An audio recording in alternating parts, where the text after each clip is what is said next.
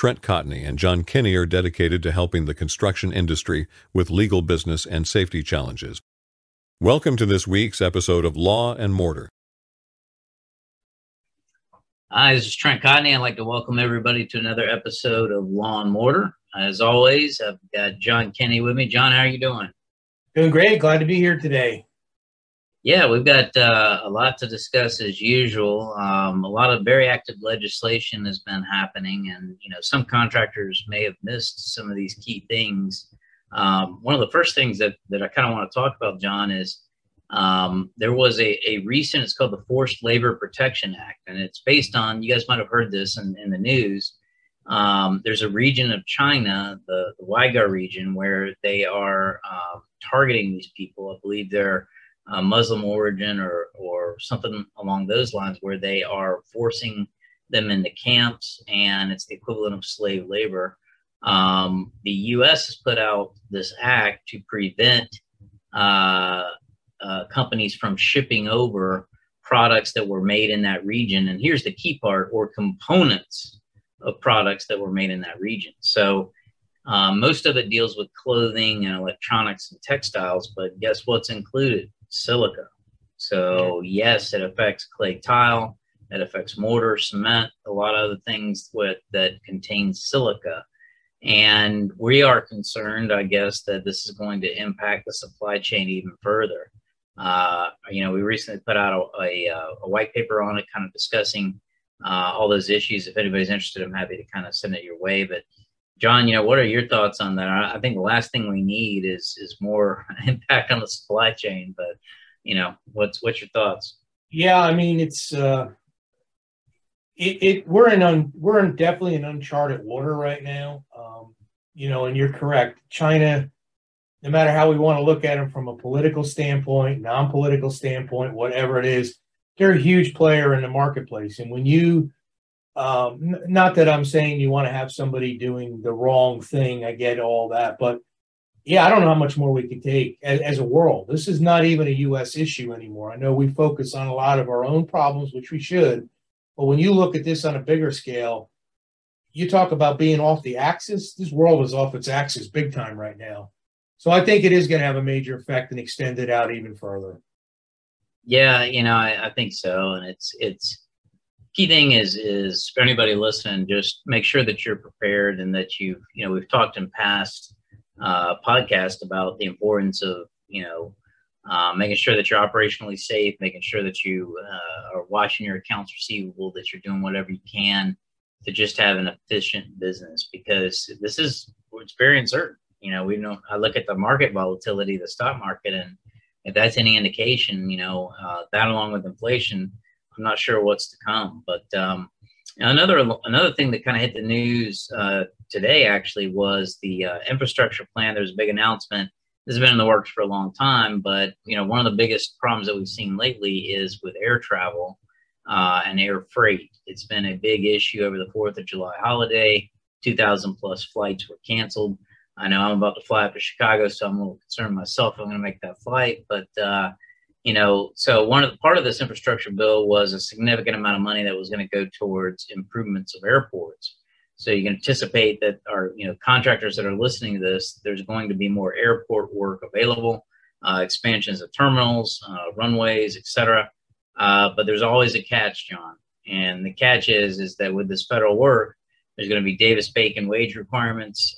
There's going to be E-Verify. There's going to be a bigger push towards prevailing wage and union type work.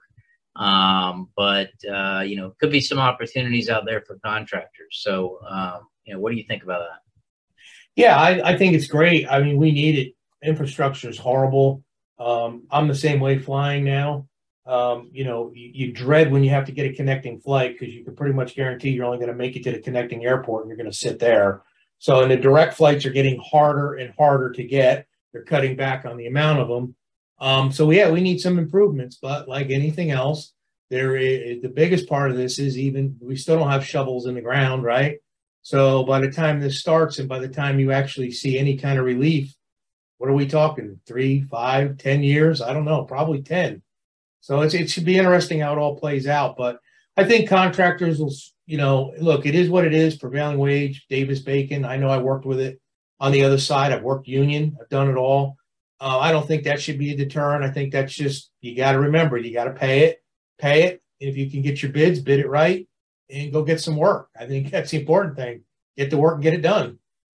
Yeah, absolutely. And, it's kind of interesting because I'm scratching my head as well, because it's great that we got more work, but do we have the talent and the skilled labor to do it? And I know you and I were talking, a lot of your customers are complaining about lack of skilled labor. What do you recommend as far as looking for talent and kind of dealing with that issue? Well, again, I heard a comment. I'm not even going to get into who I heard it from in the government. When all I did into politics, I was saying, well, once the American people are done with collecting all the, stimulus money checks, that the labor problem will take care of itself, especially in construction. And I'm like, oh my gosh, there's nothing further from the truth than that. No one's lining up to get into construction. And if you happen to be somebody laying on the couch, the last thing you're going to want to do is jump into construction. So I personally don't think there's that many people left laying on the couch. I think people have disappeared in the gig economy. You can sell on eBay. You can sell on Etsy, all the different sites. I think people have become more entrepreneurial, and they're doing that with second jobs. That being said, taking it all out of there, I also don't see the high school children coming out of high school and jumping into construction, because I think we missed the boat on that.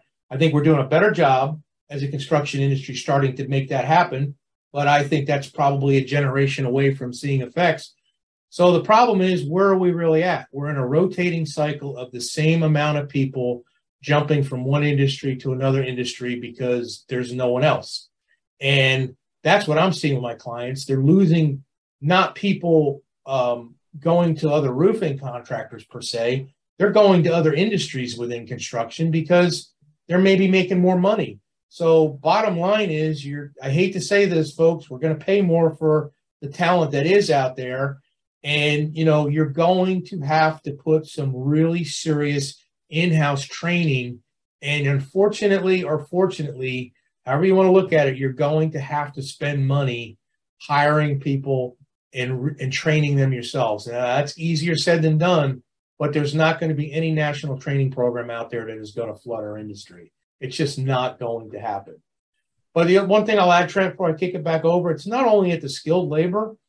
We're starting to see a flux of people leaving in estimating field, operational field. Not that it didn't happen, but it's happening at a greater rate. Safety, people are chasing the almighty dollar right now because they know they can. So, there's a lot of things you need to stay on top of, not only recruitment, but you really got to stay on top of your retainage policy within your companies.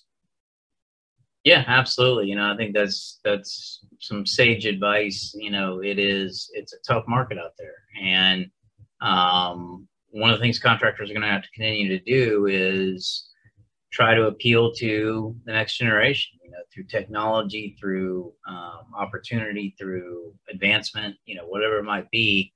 The old ways of recruiting don't work anymore, right? No. You got to mix it up, and you got to be able to show a something that's valuable right now. What can they do right now that is going to be of value? Charting out their future and everything else is great, and that may win some over, but really, in a time where we're used to having instantaneous gratification, you got to be able to show how can this impact somebody's life immediately. And that's usually through technology or the ability to plan or design or be creative or something along those lines. So, John, we talked about a lot of different things, but now I know what is your favorite time. We have a ton of we got a ton of backlog questions, but we got one here recently. Let's see if I can find it, that I thought was timely. So I'm going to skip ahead of some people. So I apologize if we're doing that, but I think this one is worth it. This one is from Mike.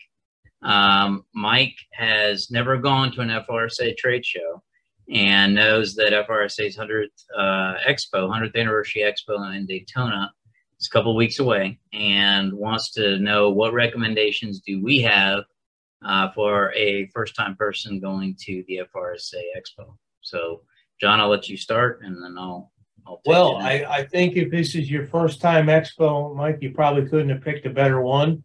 There should be an amazing amount of special things going on. I think you're going to see a lot of pride in the industry because it's a 100-year celebration. First time, tips, plan your day out. There's a lot of things going on. The educational seminars are in the morning. Then you've got your trade show following up after that. What I always find effective, I don't know if you're going with anybody or you're going alone. If you're going with somebody, put a plan together, pair up, and even if you're alone, go see who you want to see first on the first day, and go back the second day for what you missed. And this is three days now. This is a special one this year. You have 3 full days. You can always use your Friday to go back and talk to people that you have interest in. But there's a ton of education. First time, take advantage of that. Get some of that education and seminars in the morning. And what I really recommend is have a good time. It should be really good over there with the being the 100th. Yeah, the FRSA Expo is huge, so really recommend that you go and you do a little bit of pre-planning.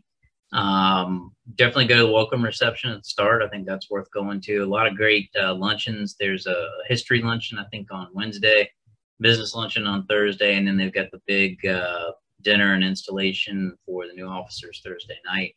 I know, John, you and I are speaking a bunch throughout the entire time, so stop by and say hi to us there, and then we'll be out on the trade show floor. I think our booth is 8:30, so feel free to stop by. John, I know you'll be out there on the trade show's floor as well. I'll be on the Java booth if anybody wants to come catch me there. So looking forward to it. And I would say to our listeners, then this question from Mike, please say hello to us. There's nothing Trent and I enjoy more than catching up with you all over at these trade shows. Yeah, and it's definitely great to be able to see people, and especially the loyal listeners that listen to the podcast. So yeah, stop by, say hi. We look forward to seeing you guys there. John, I think we've wrapped it up for this week. Stay tuned next week for another episode of Law and Order. If you got any questions for me, feel free to reach out. I'm Trent Cotney. You can reach me at trent.cotney@arlaw.com. John, how can they get you? They get me at jkenny@cotneyconsulting.com. Great. All right. Thank you, guys. We'll see you next week. Take care now.